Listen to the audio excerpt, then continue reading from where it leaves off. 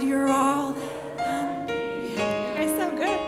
Your love is amazing, steady and unchanging. Your love is amazing. God, you're all that I need. Oh, your love is amazing, steady and unchanging. Your love is amazing. Oh, you're all that I need. You're all that I need. You're all that I need. Oh, you're all that I need. All that I need.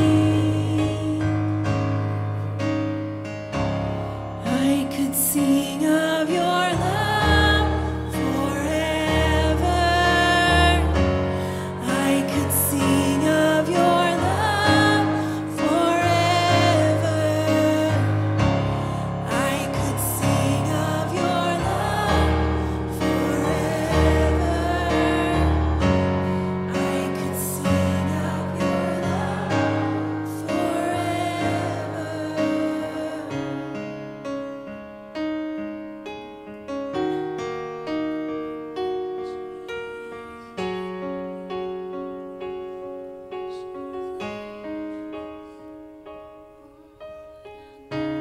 Find us singing your love forever.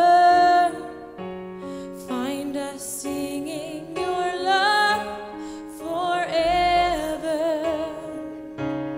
Find us singing your love forever.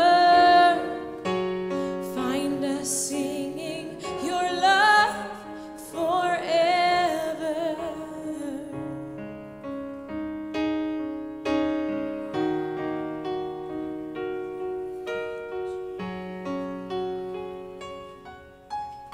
Father, your love is unconditional.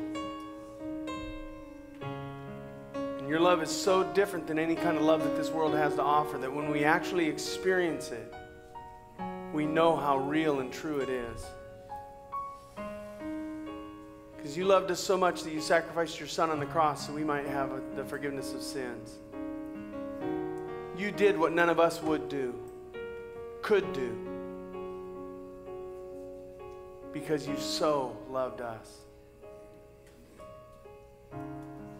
So when we sing, Father, we hope, we pray that you hear our appreciation of your love, and that you hear the joy that we have because of your love, the peace that we have because of your love, and that the person sitting next to us that might not know that kind of love can hear it from us, that you are a God of love, and see in us that we love because you first loved us. We love you, Jesus. Help us today, please. Lead us today in your love. In Jesus' name we pray, and all God's people said, amen. Y'all may be seated. Y'all, and I'm not even from Texas.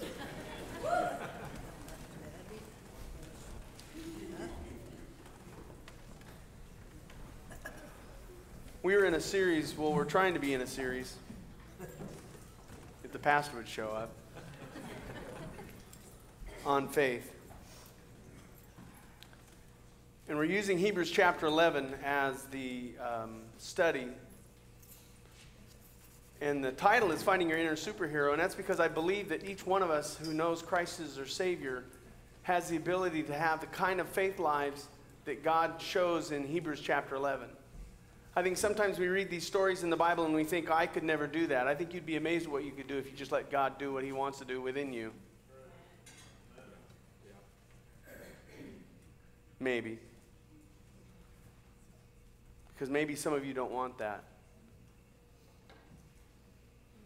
I think this is a series of stories of faith that should be examples for us, and there's pieces of them that we can learn from what God wants to do within us and through us and to us if we would let him. Today we're studying Moses in Hebrews chapter 11, verse 23 through 29. And if you don't know anything about Moses, he's a significant player in the Bible. So I'm just going to touch just a little bit of his life. As a child, he was born to Jewish parents who were in Egyptian slavery.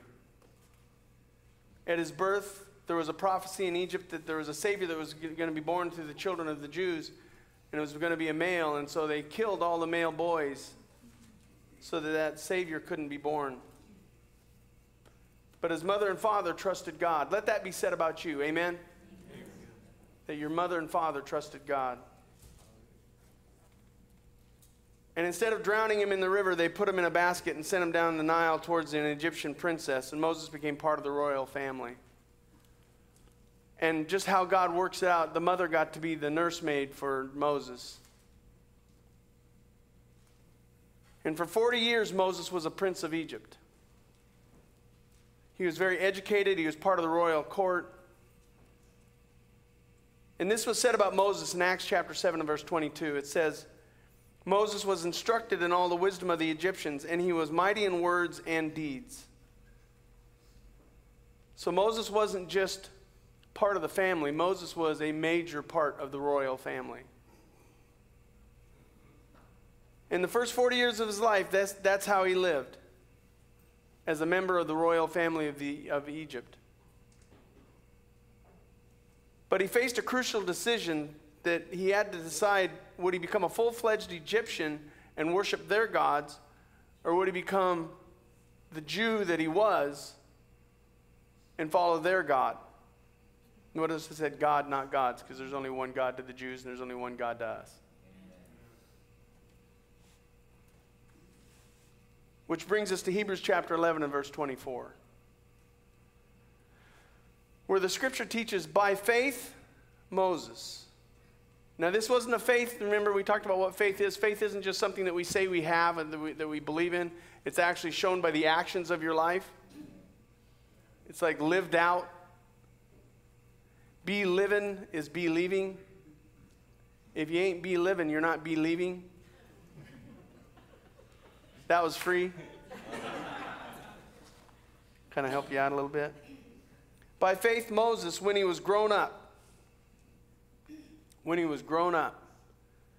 Anybody want to guess at what age that was? 40.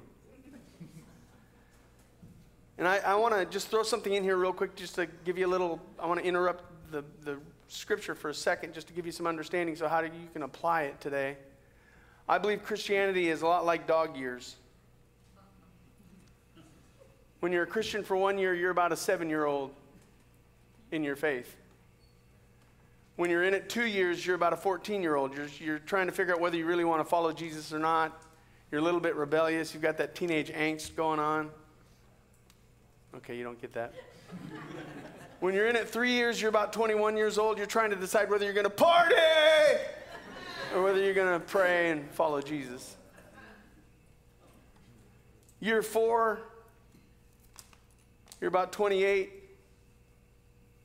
and you start having kids.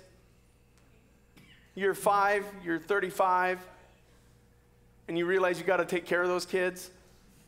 You got to support them. You got to man up. You got to grow up. Amen? So those of you that are under 35, you've got a few more years before you have to actually take care of your kids. That was a joke. Some of you had so many kids early that you have to grow up fast, right? 6 years into it, 6 years into Christianity, you should realize there's more to Christianity than just you taking care of yourself and someone taking care of you as a child. There's a point in time where you've got to grow up, you got to man up, you got to...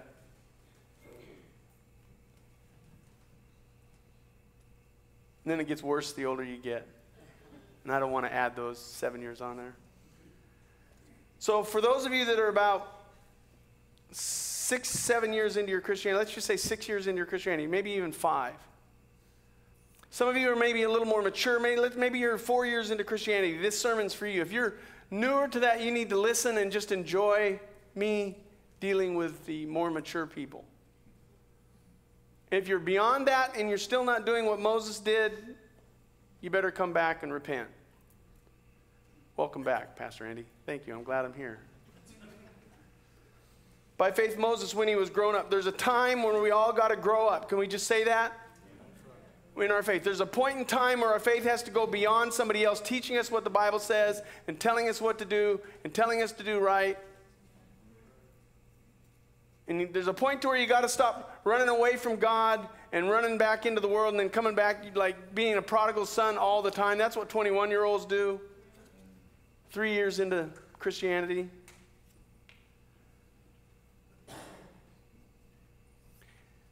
When he was grown up, he refused to be called the son of Pharaoh's daughter. He didn't just say, no, I don't want to be called that. He refused it. Choosing rather to be mistreated with the people of God. Choosing rather to be mistreated with the people of God. Think about that. When he grew up, he refused to be called the son of Pharaoh's daughter, choosing rather to be mistreated with the people of God than to enjoy the fleeting pleasures of sin. He considered the reproach of Christ greater wealth than the treasures of Egypt, for he was looking to the reward. Think about it this way. By faith, Moses gave up Jeff Bezos type money to be mistreated with the people of God. Moses gave up Elon Musk type money. He gave it up. He refused it to be mistreated with the people of God. He considered the reproach of Christ, the rejection of Christ, the sacrifice of Christ, the suffering of Christ, greater wealth than the treasures of Egypt. That's a huge statement. When he grew up, he gave up the things of the world for the things of God. And it wasn't just in word, it was in deed. He was willing to be mistreated with God's people, rather to enjoy even momentary life chosen by himself.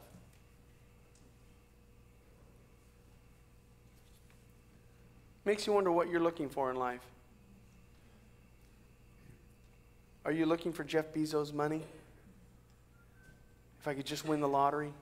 What was it, $1 billion a couple of weeks ago? Wonder how many of you played. Please don't raise your hands. Because you thought that that money would solve all of your problems. And it only cost you what? How much did it cost you? Oh, just $2? $10?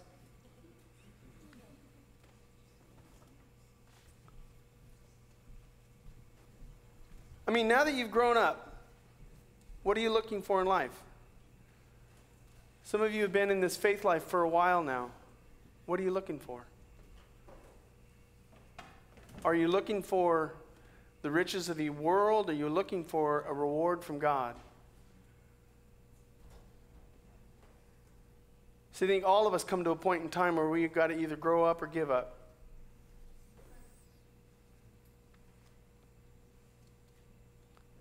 See, the problem with finding this life that we're looking for is Jesus said this about it in Matthew chapter 7, verse 13. Enter by the narrow gate, for the gate is wide and the way is easy that leads to destruction.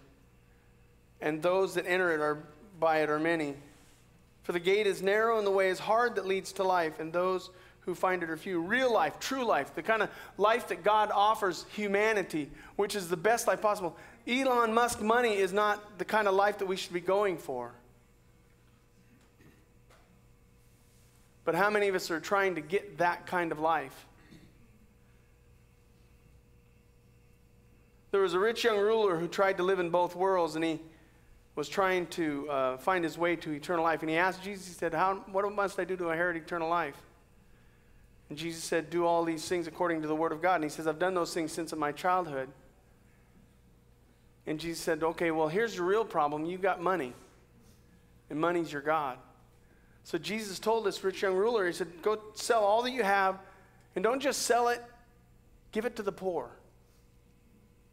And come follow me, and you'll have treasure in heaven. And the Bible says he went away sad.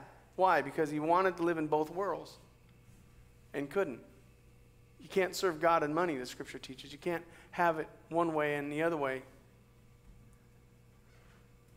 And so Jesus, thinking about that moment, looks at a camel and he points to this camel and he says, hey guys, let me tell you something. It is easier for a camel to go through an eye of a needle than it is for a rich man to enter into heaven. Jesus is saying that it's hard. This is a hard decision. What I'm teaching you today, what I'm going to teach you today is difficult. It's not as easy as what you think. I'm just up here saying, you should just surrender your life to God and give up the world. That's not an easy task. I mean, if you had Jeff Bezos' money and God came to you and said, give it all up, give it to the poor, I think most of us would have a hard time with that. We would give half of it. Okay, we'd give 3/4 of it. Okay, we'd be like Bill Gates and give most of it away, but we would hold on to the stuff that... Am I the only one that feels that way, or is this an easy thing for you? Jesus said that this isn't impossible to enter into eternal life with God this way. Because all things are possible with God. But the choice is difficult. And I want you to understand, that's what I'm going to tell you today. The choice that Moses made to live by faith was a hard choice to make.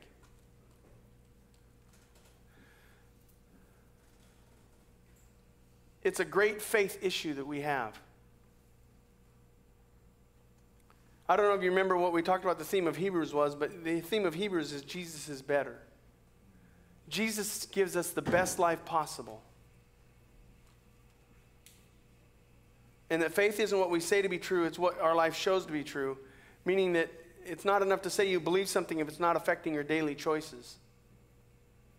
I mean, if you really believe in Jesus Christ, if you really believe the songs that we sang, if you really believe the Word of God, if you really believe that God is who the Bible tells us God is, then this should be an easy decision for us to make if we're mature. If we're young in the faith, if we're new to this, that's a little bit too much. I mean, it's enough for me just to get up and get to church on Sunday morning. My kids are screaming. We heard them in the foyer. That's okay. We have people who'll take care of that, and they'll do a good job with them. But for those of you that have been in this for a while, and this is one of the things that I'm seeing in modern day Christianity, a lot of Christians that have been following Christ for a long time but have been in the same place for most of their spiritual life. They say they have faith, but there's things they wouldn't give up for the faith.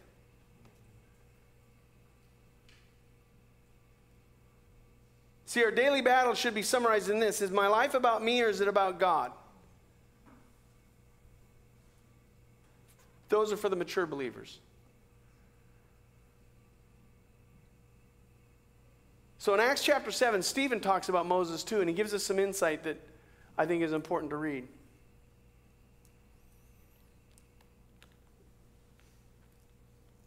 He said in Acts chapter 7, verse 23, speaking of Moses, when he was 40 years old, it came into his heart to visit his brothers, the children of Israel. So he was still part of the Pharaoh's family. And seeing one of them being wronged, he defended the oppressed man and avenged him, and striking down the Egyptian. He supposed that his brothers would understand that God was giving them salvation by his hand, but they did not understand. What happened to Moses at 40 years old? He noticed people were hurting and suffering. He noticed his people were struggling and striving and not getting anywhere. How many of you have noticed in our world how hard life is for people today?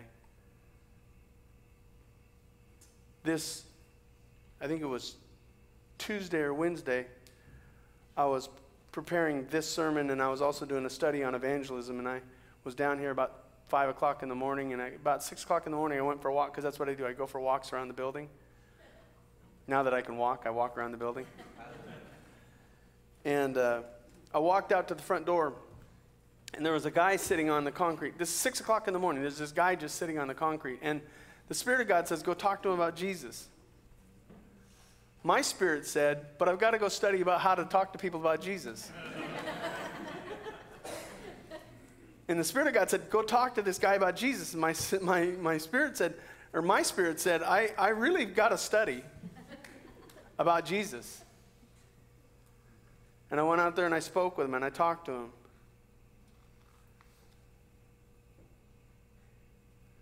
And I realized he knew Christ, but he was struggling in his life. And it's so easy for us to miss that the people are hurting, people are struggling. We look at the homeless problem, and it's a problem to us because they're a problem to us. Not realizing that's not a good life for them. And yet, how many homeless people do we actually talk to? You look at the average marriage today, it's a disaster, it's a mess. Couples who have said that they're going to love each other forever love each other barely. And they're broken and they're hurting. How many people are having mental problems today, stress and anxiety? And they need Jesus.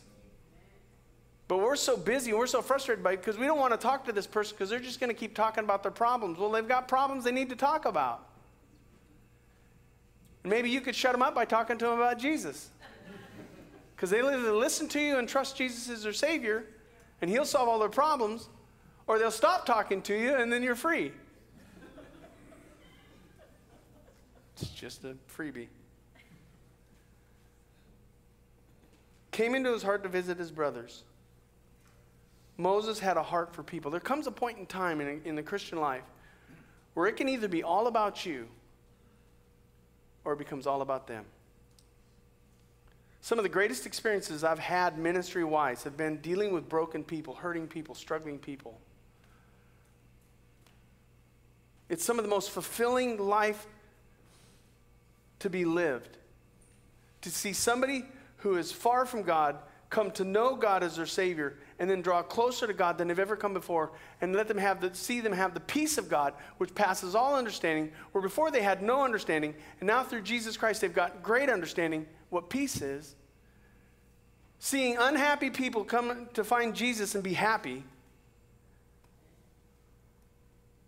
Okay, you're just going to listen today, I can tell. There comes a point in time where if you don't have a heart for people, you'll never take this step of faith. Your money will be about you, your time will be about you, your service will be about you, it'll be all about you.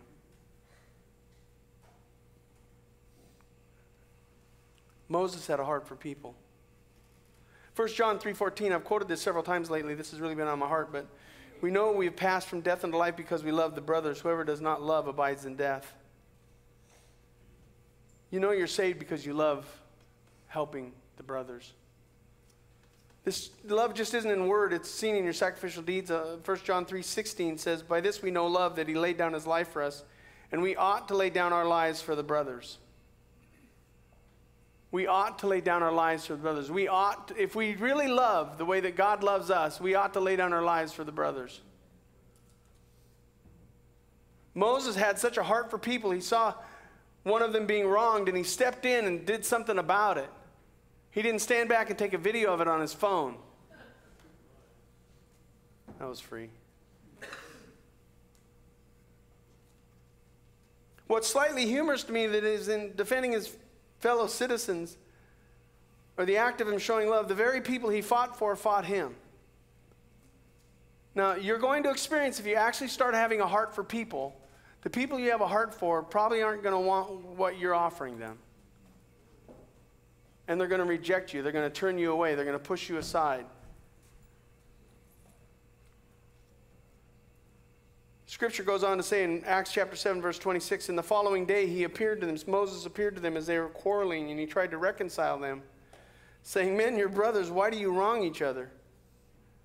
But the man who was wronging his neighbor thrust him aside, saying, who made you a ruler and judge over us? Do you want to kill us as you killed the Egyptian yesterday? It's amazing how you'll want to help people. You'll have a heart for people, and you'll want to help them, and they'll actually start tearing you down. It's just a simple thought, but sometimes your faith gets accepted by people and sometimes it gets rejected. The question is, do you keep helping people? Do you keep having a heart for people? Do you keep loving people even though they don't accept your love? Especially when you're calling them out on sin.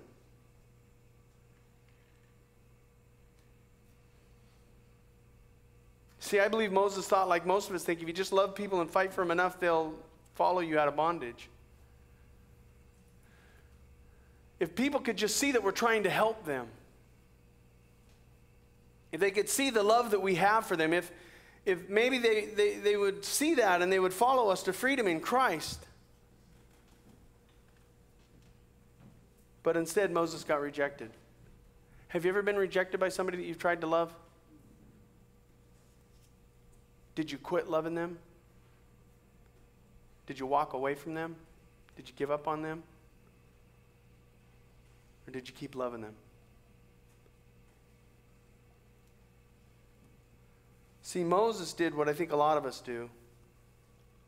Scripture says in Acts 7:29, this retort, Moses fled and became an exile in the land of Midian, where he became a father of 2 sons, meaning that he gave his life to people and they rejected him, and it drove him into the desert. Sometimes helping people gets you to a place where you'll not want to help people anymore. Some of you have been involved in ministry and you've sacrificed your life and you've suffered for people and you've served them and you've loved them and encouraged them and you've called them out on their sin, and then they turn their backs on you and you just say, fine, if that's the way you're going to go, I'm just going to go out in the desert. I'm just going to take care of myself. Come on now. Have some of you done that? But I loved them and I cared for them and I called them out on the sin. I was just trying to help them out. But they didn't want that help. They attacked me. They called out my sin.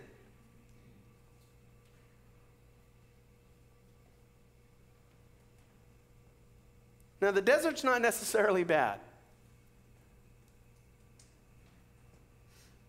But for Moses, it was another 40 years before anything happened in his life. I think the desert can be a good time, but the desert can be a waste of time too. Amen.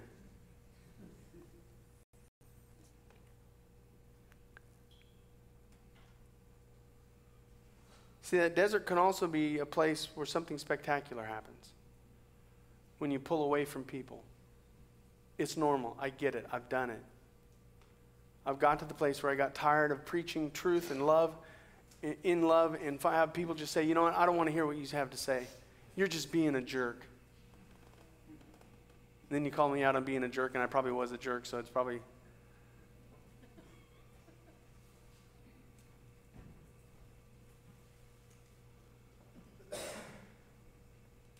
A friend of mine spoke to me about this subject of the desert, and he said this about deserts. I'm going to quote him word for word. He said, generally, when the scriptures speak of God's people in a desert, it's a place of testing. A place that strips all the way that we usually depend upon. And the hardship humbles us and shows us the condition of our hearts. And he quoted Deuteronomy 8:2, which says, and you shall remember the whole way that the Lord God has led you these 40 years in the wilderness, that he might humble you, testing you to know what was in your heart, whether you would keep his commandment or not. See, I think sometimes, especially when we're new at this, sacrificing our life for other people, and people reject us, we find out whether we really were serving them or serving ourselves. Because if we're serving ourselves, we want something back from that. We want appreciation, we want acceptance, we want love, we want whatever they can offer us. But the truth is, most people don't offer that to you. Most people will reject you if you try to help them, unless you help them the way they want to be helped. And so what the desert does, it shows that in your heart that you were actually probably trying to serve people in your own power, in your own way, in your own self, so that you would get something from it, because you want to get a pat on the back. I know a lot of preachers quit the ministry because the church doesn't appreciate them. We're going to talk about that in a minute. Look forward to it. Moses gave up the good life for this. See, some of you don't have to mess with people. You don't have to serve people. You can just serve yourself. You can just take care of yourself. You can just live for you. It can be all about you. You can trust Christ to be your Savior, be born again, have your sins forgiven, surrender to God, and just live for you. But that's what an immature believer does.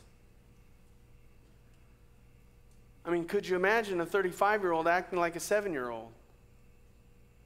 Take care of me, feed me. 7-year-olds don't cook their own meals, or they shouldn't cook their own meals. They should be cooked by their parents. Is that a subject we should pick up for another day? Some of you shouldn't only feed off of the preaching of the Word of God that happens on a Sunday morning. You should be in the book all day, all week long. You shouldn't be relying on somebody else's prayer. You should be able to pray yourself.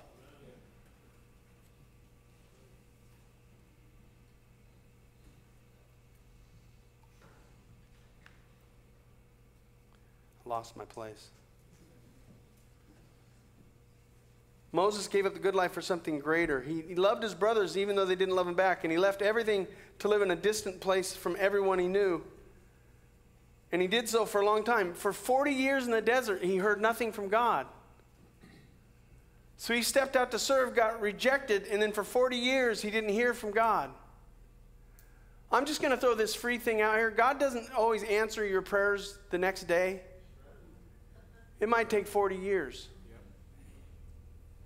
But how many of you stop praying because he doesn't give you that prayer that day? He doesn't answer it. He doesn't respond. You don't hear anything from God. Well, I hear people say this all the time. Well, I'm not hearing anything from God. Well, maybe you're in the desert.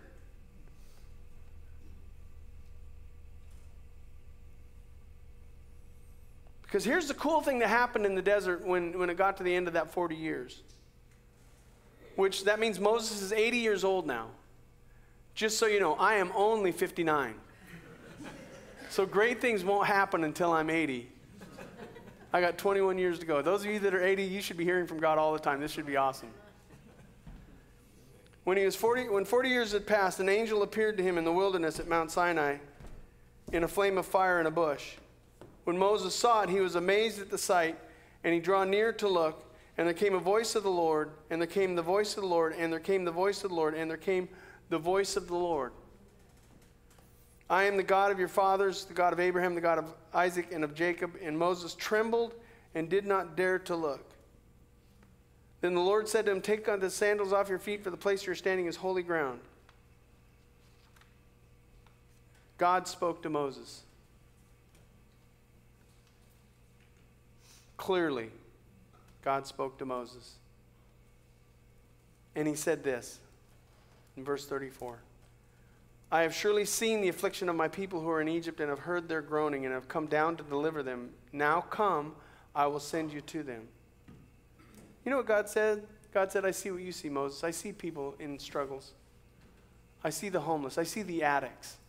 I see the drunks. I see the broken marriages. I see what you see. I see the same things that you see that's going on. I see the division that's in this country. I see it all. I see the problems with abortion.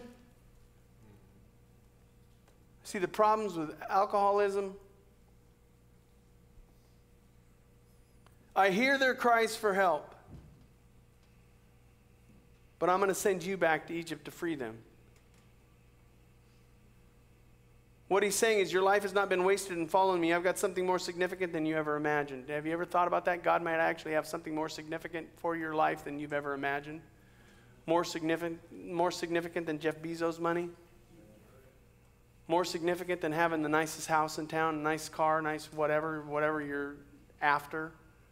Nice boat, nice motorhome, nice chair. When you get to my age, you look at chairs like that. Used to lust after trucks, now it's after a comfortable chair anywhere.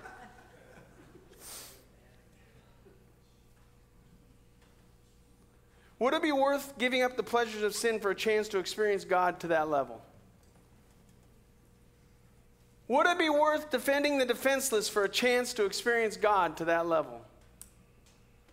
Would it be worth living in exile for most of your life for the chance to experience God to that level? Like not hearing anything from God for most of your life, knowing that Jesus Christ is your Savior, trusting Him, and just being faithful and serving God, but Him not telling you anything clearly until you're 80 years old?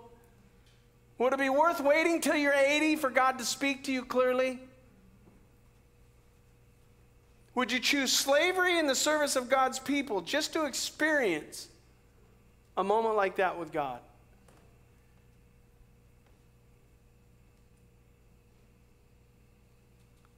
So I think most of us would say, I'll take the world.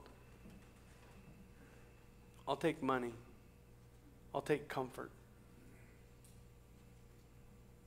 Because this Jesus thing, though it's real, to actually live it the way that the Scripture's teaching, it's really hard. Now Moses led the people out of suffering to a life of salvation where God again became their God, and then they screwed it up, and that's a whole story for another day. But Hebrews 11:26 says he thought about the reproach of Christ being greater wealth than the treasures of Egypt, for he's looking to the reward. Have you thought about that? How heavy you're going to get into this Christianity thing? Again, if you're in it a year, you're 7 years old, but we'll take care of you. We'll cook for you. We'll clean for you. We'll help you. We'll teach you. We'll encourage you. 14, we'll deal with some of your rebellion. We get that. I get that. You're in it 2 years. You're just not coming to church the way you were when because remember, isn't that the way it is? You get saved, you're on fire for Jesus the first year, and then all of a sudden the second year you're like, I don't know. It's early. The pastor's just going to yell at us, say something negative to me.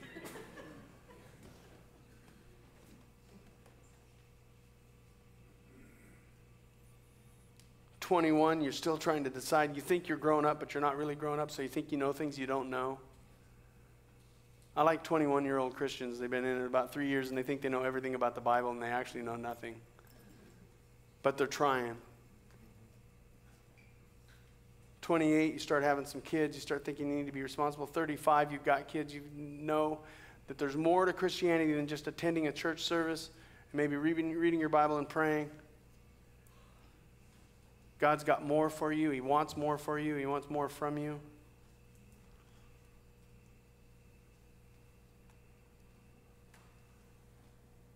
Have you ever considered what's the most valuable thing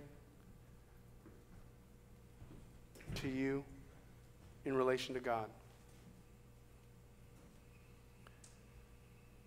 So I studied for he's looking for the reward, and we could look at eternal rewards, but the commentaries that I read didn't really have a lot to say about this reward thing, so I just decided if the Bible doesn't say a lot about it, I'm going to make it up as I go. I'm going to use the context of the text to tell you what the reward is. So here's what you get. If you make this decision to surrender your life to God, if you make this decision to grow up and consider that, I just lost my train of thought. If you consider the reproach of Christ greater wealth than the treasures of, if you say, I'm going to give up the world, what am I going to get? What am I going to get? If I give up the world, what am I going to get for that sacrifice? What's going to be the reward that I'm looking forward to? Here's what you get. Are you ready? You get us. Woohoo! You get us. You get the people of God. Choosing rather to be mistreated with the people of God than to enjoy the fleeting pleasures of sin. You get the church. Give up Jeff Bezos' money for us. Welcome. I can tell you're excited. I can tell you need to repent too. Now, if you read the story of the people of God, they were not a perfect people. So those of you that have had church experience, that's why you're not responding with, yes, I get the church. Because you had the church and you didn't like her. Because she wasn't nice to you. Now, if you study the story of the children of Israel, you'll find they complained about God. They were a people who complained about God. Anytime there was a problem, it was God's fault because God wasn't taking care of them the way that he was supposed to take care of them. It was always God's fault, God's fault, God's fault. So God's people, church people, people you're sitting next to, are going to complain about God all the time. God's not going to do what they want him to do. God's not going to do it the way they want him to do. God didn't answer their prayer the way they want him to answer. Not going to like it, but they're going to complain about God. They're going to complain about their pastor. I know, you're shocked. The very people who... Here's what you want to listen to. You want to listen to the people that defend the pastor. Because they're the first that are going to attack the pastor. That's historically true. in my life as a kid growing up in church, in my life as a pastor. God's people, most pastors are trying to help people draw closer to Christ. Most pastors are trying to help people deal with their sin. Most people are in a fight in spiritual warfare for most of their ministry. And then they got to fight God's people because God's people don't like the decisions they make or the direction they go or whatever. There's always some reason to fight. You're going to find that. That's when you get us. You get us. They complained about what God gave them. They were hungry. They were hungry and they wanted God to provide for them. So God gave them manna, which was tasteless bread. It's like COVID bread. But it fed them and it took care of them and he provided it for them and they were able to pick it up every morning other than on the Sabbath day. They had to pick up on the day before that double as much so they had enough to eat the next day. But they didn't like it. They didn't like what God gave them. And then he just gave them quail, which is a tasteless bird.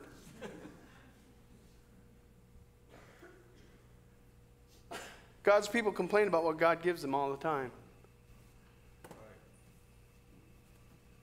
It's that wife you gave me, Adam says. It's that husband you gave me. It's that snake that spoke to me. They complained about where God took them. They didn't like the direction God was taking them in their life. And some of you have gone through trial and tribulation, and you've been mad at God because God didn't take you into this easy. For some reason, you got saved, and you thought everything's going to be easy now. I'm not going to have any suffering. I'm not going to have any struggle. I'm not going to have any strife. Not true at all. But you get mad at God when it comes upon you, and you get mad because, well, I don't need this. I just need a break. How many of you said that? I just need a break from the suffering. Okay, I'm the only one. Y'all are more holy than me. They compared their past to their present. How many of you, and don't raise your hands because it'll make you look like a fool, but how many of you honestly have said at some point in time, it was easier for me before I got saved? And you forget what it was like before you got saved. But you've thought it was easier for me in my past. You're going to be, that's who you get when you surrender your life to God. You get us, the people of God. But there's another side of that story that you don't see. Together they saw enslaved people transformed into free people. You know what we get to see all the time?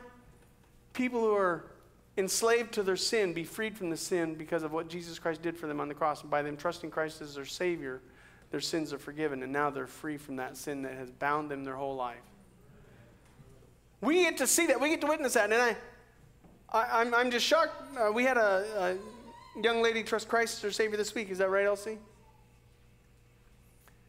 And we should be rejoicing. Yeah, thank you. I'm waiting for someone to be excited about somebody getting born again.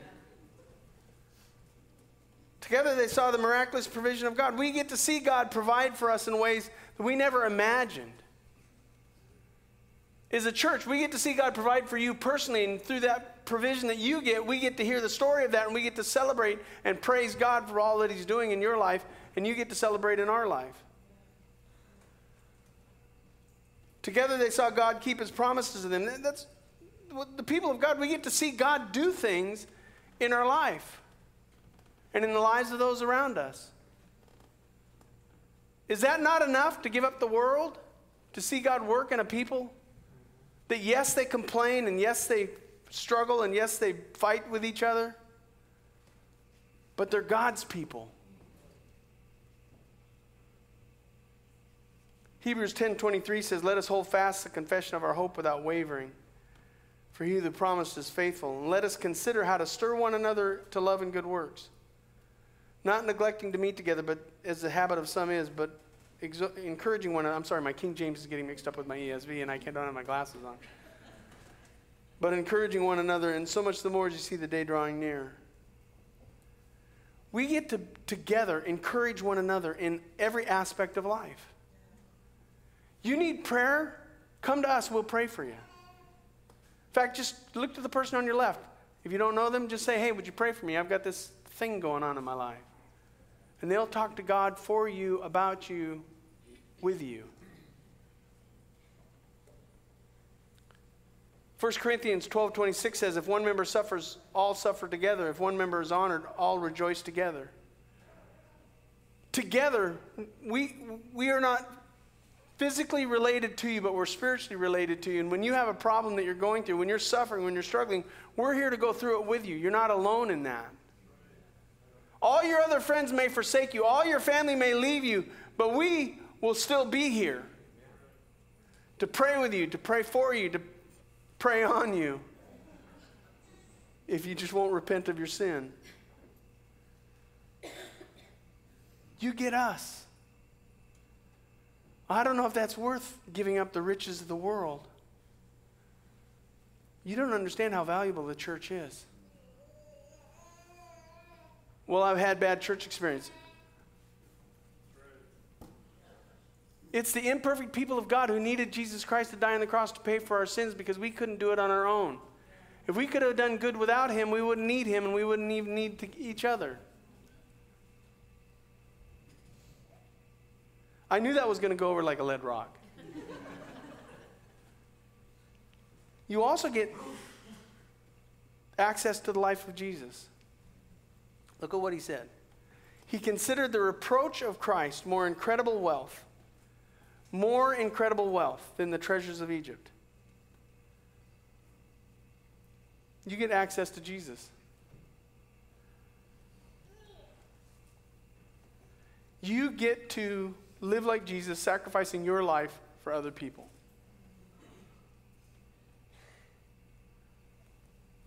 You guys don't seem so excited today. If I told you you would get more riches than Jeff Bezos, you'd be like, yeah, I'll sign up for that. That's what I want. But when I say you get to sacrifice your life for others like Jesus sacrificed his life for us, you get to suffer for people who will probably reject you for the suffering and won't appreciate it. Because sometimes we don't appreciate the suffering that Jesus went through to save us from our sins. We don't appreciate the cross.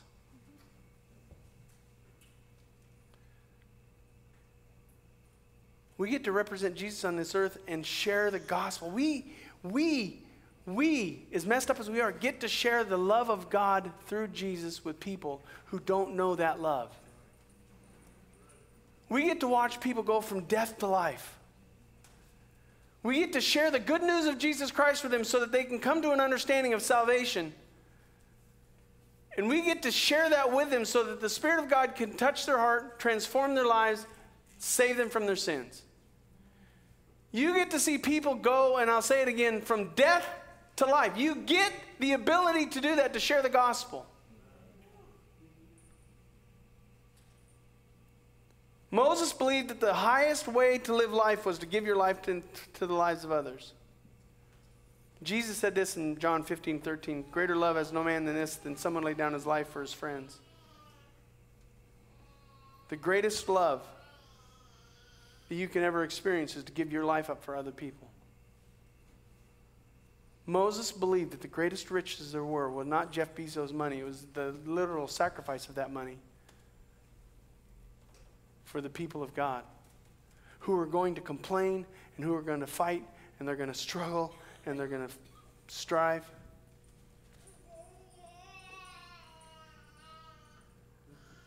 That's the reward. You get the church and you get Jesus. Yeah, your amens are a little soft. Here's the third thing you get. You get to see God. By faith, he left Egypt, not being afraid of the anger of the king, for he endured as seeing him who is invisible. Moses on the mountain stood on holy ground. Could you imagine standing on holy ground today? Seeing and experiencing God for yourself, but being so humbled by it, you can't even look at him. Being so humbled by the presence of God that you could just barely be on your face. But you know that God is with you. You know that God is there. John 14:6 says, I am the way, the truth, and the life. No man cometh to the Father but by me. We get access to God through Jesus Christ. Amen? In Romans 5:1 and 2 says, therefore, since we've been justified by faith, we have peace with God through our Lord Jesus Christ. Through him we also have obtained access by faith into this grace which we stand, and we rejoice in the hope of the glory of God. We get forgiveness. So we get the forgiveness of God.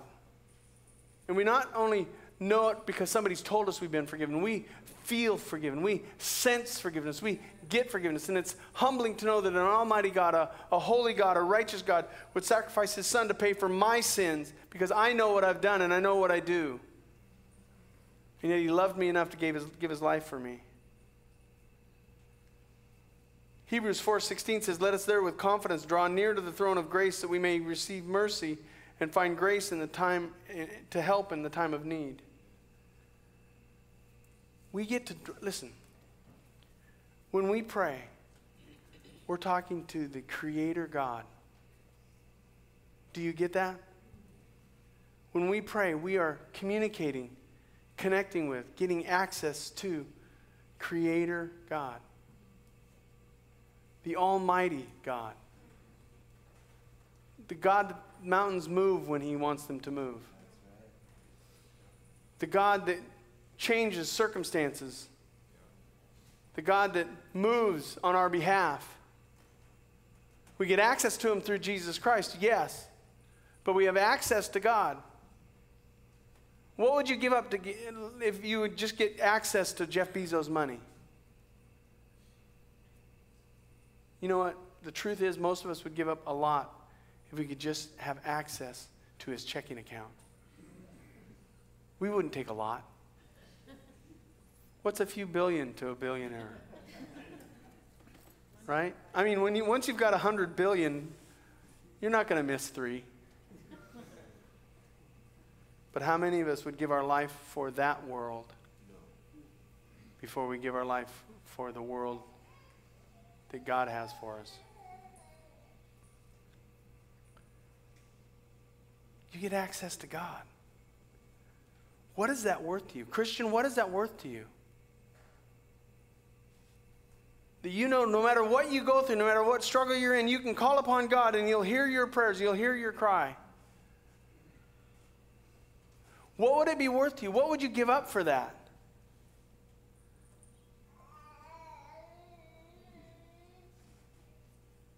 You get the church. You get the Christ. And you get to call upon the Almighty God. What does the world have to offer that's even close to that? A church filled with people that don't know you, but they love you anyway. And they want to help you, and they want to encourage you and provoke you unto love and good works. You get to give your life to the greatest life you could have, and that is to sacrifice your life for the life of others. It's what Jesus did for you, and he's asking us to do that for him. And you get access to God. What is greater? Tell me, what can Jeff Bezos' money that God can't do that God can't do?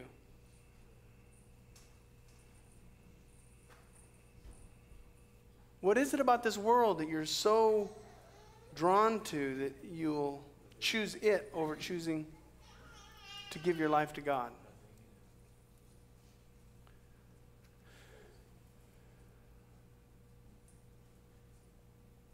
Are you looking at the reward as a reward? Are you seeing things the same way that God sees them? God's ways are not our ways. So to God, these are great things. You get his people. You get his son's life. And you get access to the Almighty God. And God says there's nothing greater than that. Now the immature believer, the 40-year-old that doesn't want to grow up, is still going to strive to get everything he can out of the world. All of his time, all of his effort, all of his energy is going to be focused on trying to earn a living and trying to experience life the way we want it to. I'm not saying vacations are bad. I'm just saying that when that's your whole focus, like your whole goal in life is to vacation. You'll learn that you're going to spend 2 weeks getting ready to go, a week going, and then you're going to spend 2 weeks getting back. That's camping for you, by the way.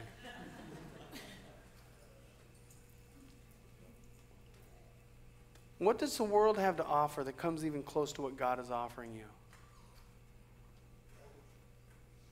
See, I think the problem is we don't see these things as rewards. Moses did.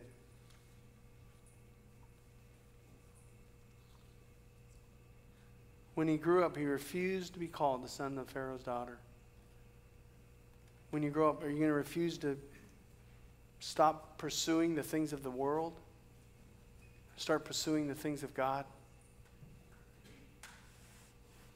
Are you going to stop living your life for things that are going to become nothing? You know, Jeff Bezos' money is going to go away one day. He's going to pass it off to some climate change guy, and they're going to make it rain in Astoria. Oh, no, I'm sorry. We already did that, right?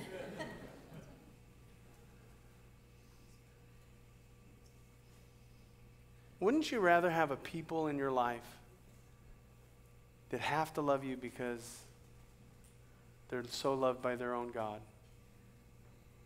And who would support you and encourage you, even in things your family may not say to you, they will say to you because they love you enough to care about what you're doing.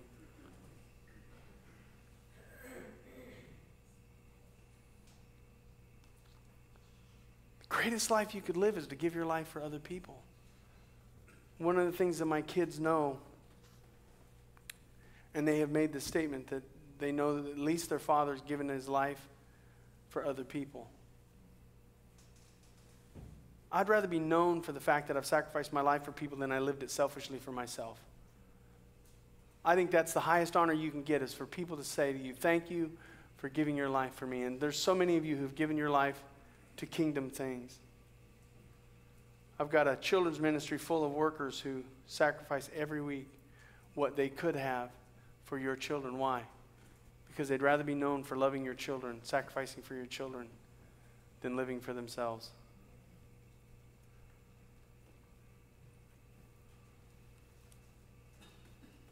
Aren't you tired of religion? Don't you want something real from God? Don't you want to really hear from God?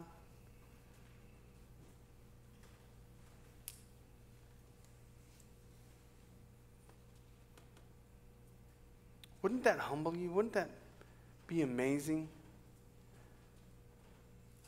For God to see what you see and want to do something about it with you?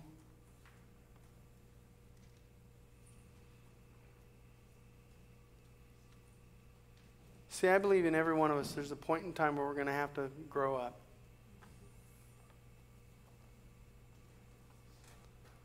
We're going to have to grow up, and we're going to have to start getting serious about this thing of God. Like I said earlier, if you're in this Christianity thing for a year, let us take care of you. You're 7 years old. We're not expecting you to cook and clean. We'll clean up your messes. We'll love you through it. We'll discipline you when you're wrong. Don't take it personal. It's just business. If you're 14, we get that you're struggling with this faith. You've been in it a couple of years. You're struggling with it. We get it. Let us help you. Let us, if I could use the term, parent you. If you're 21, we know you think you're going to know everything, or we think you know everything. Why don't you just listen to the more mature people in your life? I wish every 21-year-old would just listen to the more mature people in their life. The more mature Christian, the more mature believer. Because you're going to find out fast enough that you don't know what you think you know. If you're 28, you're going to start having kids pretty soon. You've probably got a job, you got a family. You're going to start getting serious about this God thing. Why don't you just make it a choice to get serious about God? I was 28 when I became a deacon. It's when I started to realize I got to stop living for me and I got to start living for God. If you're 35, you're almost dead.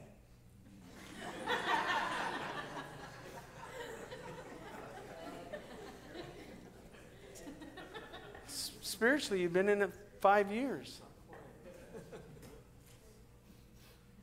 And at 5 years, you have two ways to go. You can either walk away, because at 5 years, you're going to start getting bored after 5 years. You're either going to get bored or you're going to want everybody else to do everything for you, and nobody wants to take care of a 35-year-old baby.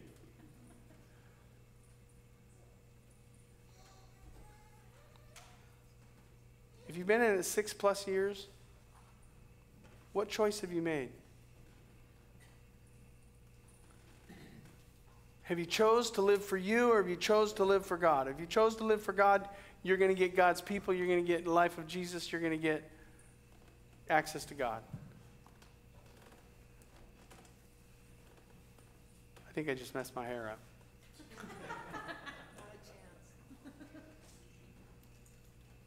What choice did you make? Or what choice are you going to make? Because, see, I believe that choice can still be made, even though you might be 20 years in Christianity. I still believe you can make the choice now to step into ministry and actually serve God the way that He wants you to.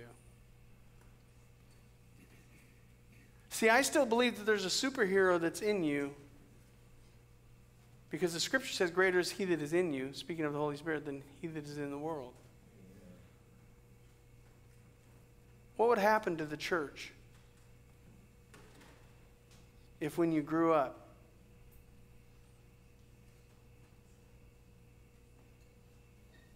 you just refused the world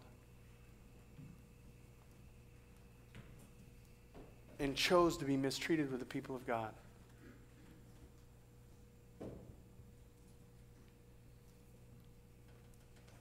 At some point, you're going to make that choice. Some of you may have already made it. I would encourage you to choose the reward. Let's stand, please.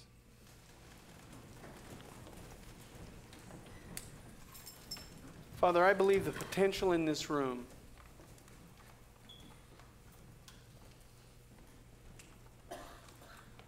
to be the church that you've called us to be the Christians you've shown us to be, and to be the people of God that you want us to be, has never been greater. I believe in this room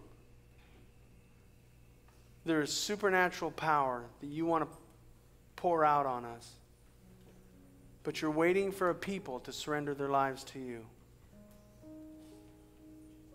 You're waiting for people to refuse to be called the son of the world, the daughter of the world, and choose. They would choose to suffer affliction with the people of God. They would choose to live more of a Christ-like life, to suffer, to sacrifice, and to serve other people, even though they might be rejected for it.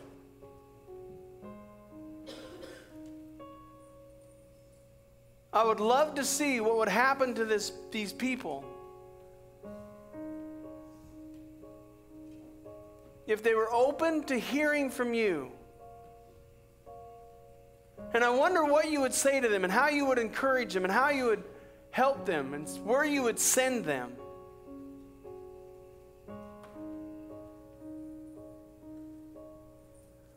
Father, I believe with all my heart we don't have much time left on this earth. And I think you're just waiting on us.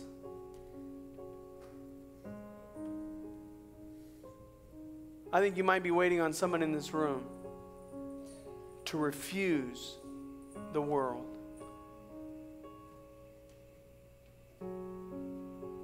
And to choose to follow you fully.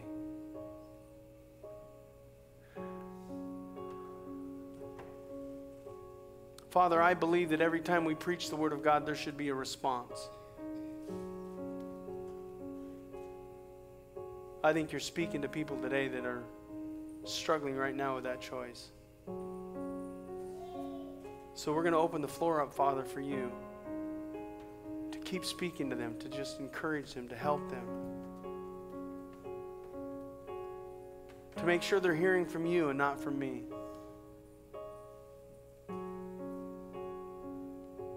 Draw us close to you at this moment, Father. that we would choose what's better.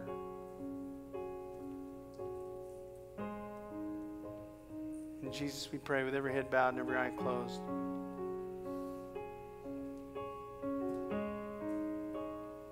What are you going to choose today? You're going to choose to ignore what God's saying?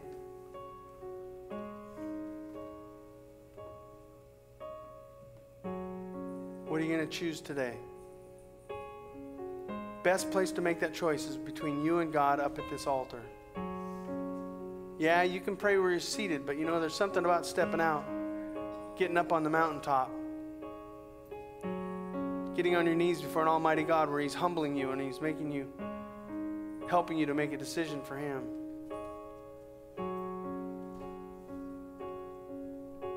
I don't play church. I think this is serious. I think this is real. I think this is true. This is a moment where God's trying to get you to make a decision for Him. Let's make some decisions right now. Heads bowed and eyes closed. Altar is open. Come ahead.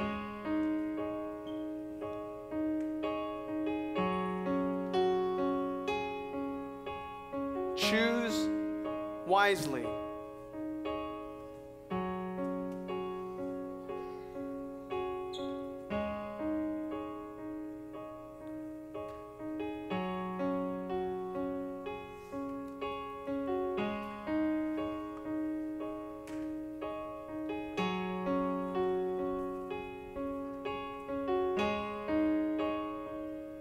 The greatest life you get to choose is a life for God. You might actually be the deliverer of people. He might call you to something greater than you ever imagined. You might be the next pastor of New Life Church. Say, He'll never choose me. That's what I said too.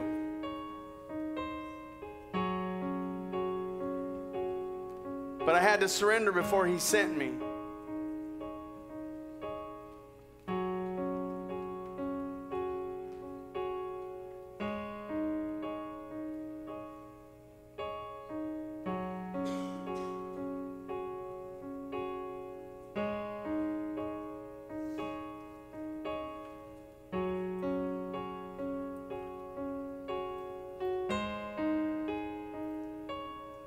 Open our eyes, Lord.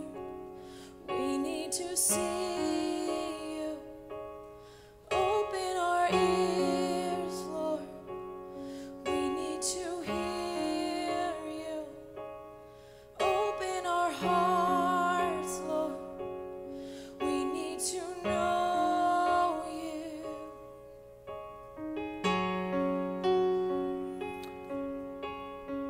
This could very well be that mountaintop experience that God is bringing to you. This might be your holy ground. This might be that place where you have to get on your face before the Almighty God and surrender your life to Him. Today would be the day to do that, if He's calling you to it. Maybe you just need to surrender some aspects of your life to God today.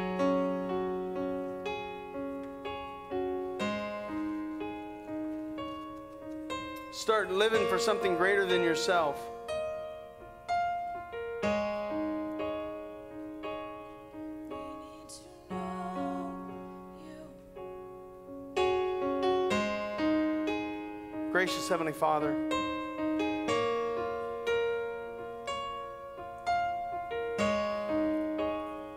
I just can't seem to stand.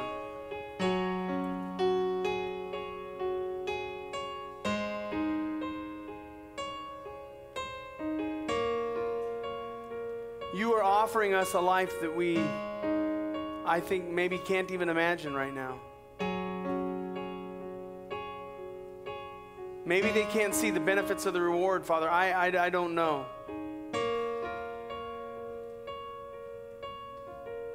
But I know Moses became a great man of God because he trusted you and he surrendered his life to you. And he led millions of people out of bondage. Father, maybe there's just one person in our life that we are called to lead out of bondage, lead out of their sins into a saving grace of Jesus Christ.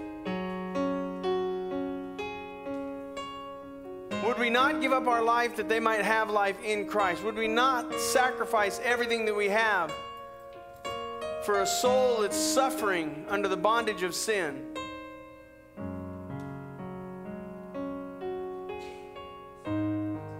Father, we've got a friend that's an addict. Would we not give our life up for them that they might be free from the bondage of that sin?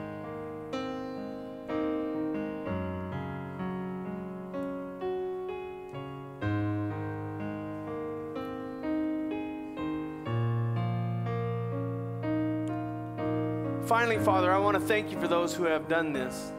I've watched them grow up and make a choice to make Jesus their life,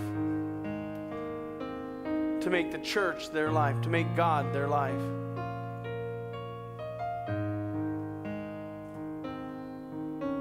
Father, I pray that you honor them today. Let them know that they've done so by faith. It's not just a word to them. This is a deed. This is an action. This is a life. Encourage their hearts, Father. As we leave this place, let us not let this message leave our hearts. Let your voice become louder and louder and louder in their hearts until they surrender their life to something greater. We love you, Jesus. We love you, Jesus. Come on, let's hear it. We love you, Jesus. Come on, we love you, Jesus. My life is your life, Jesus. I'm surrendering myself to you today. In Jesus' name we pray, and all God's people loudly said, have a great day, guys. I love you. God bless. See you next week. Don't forget your kids.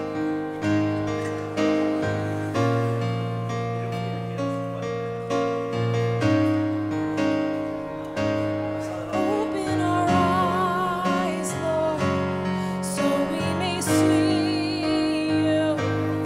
Open our ears, Lord, so we will hear you.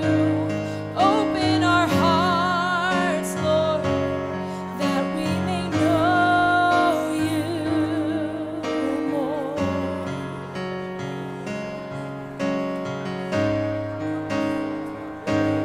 That we may know you more. We need to know you more. Open our eyes, Lord, so we may see you.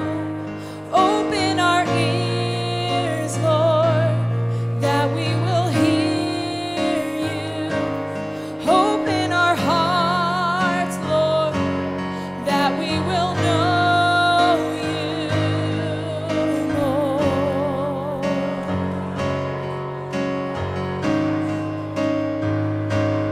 That we will know you more.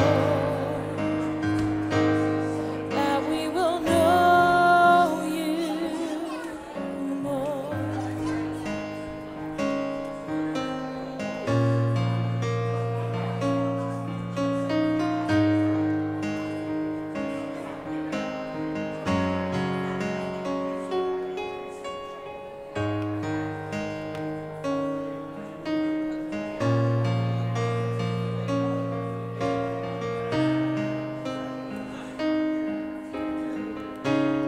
Find us singing your love forever.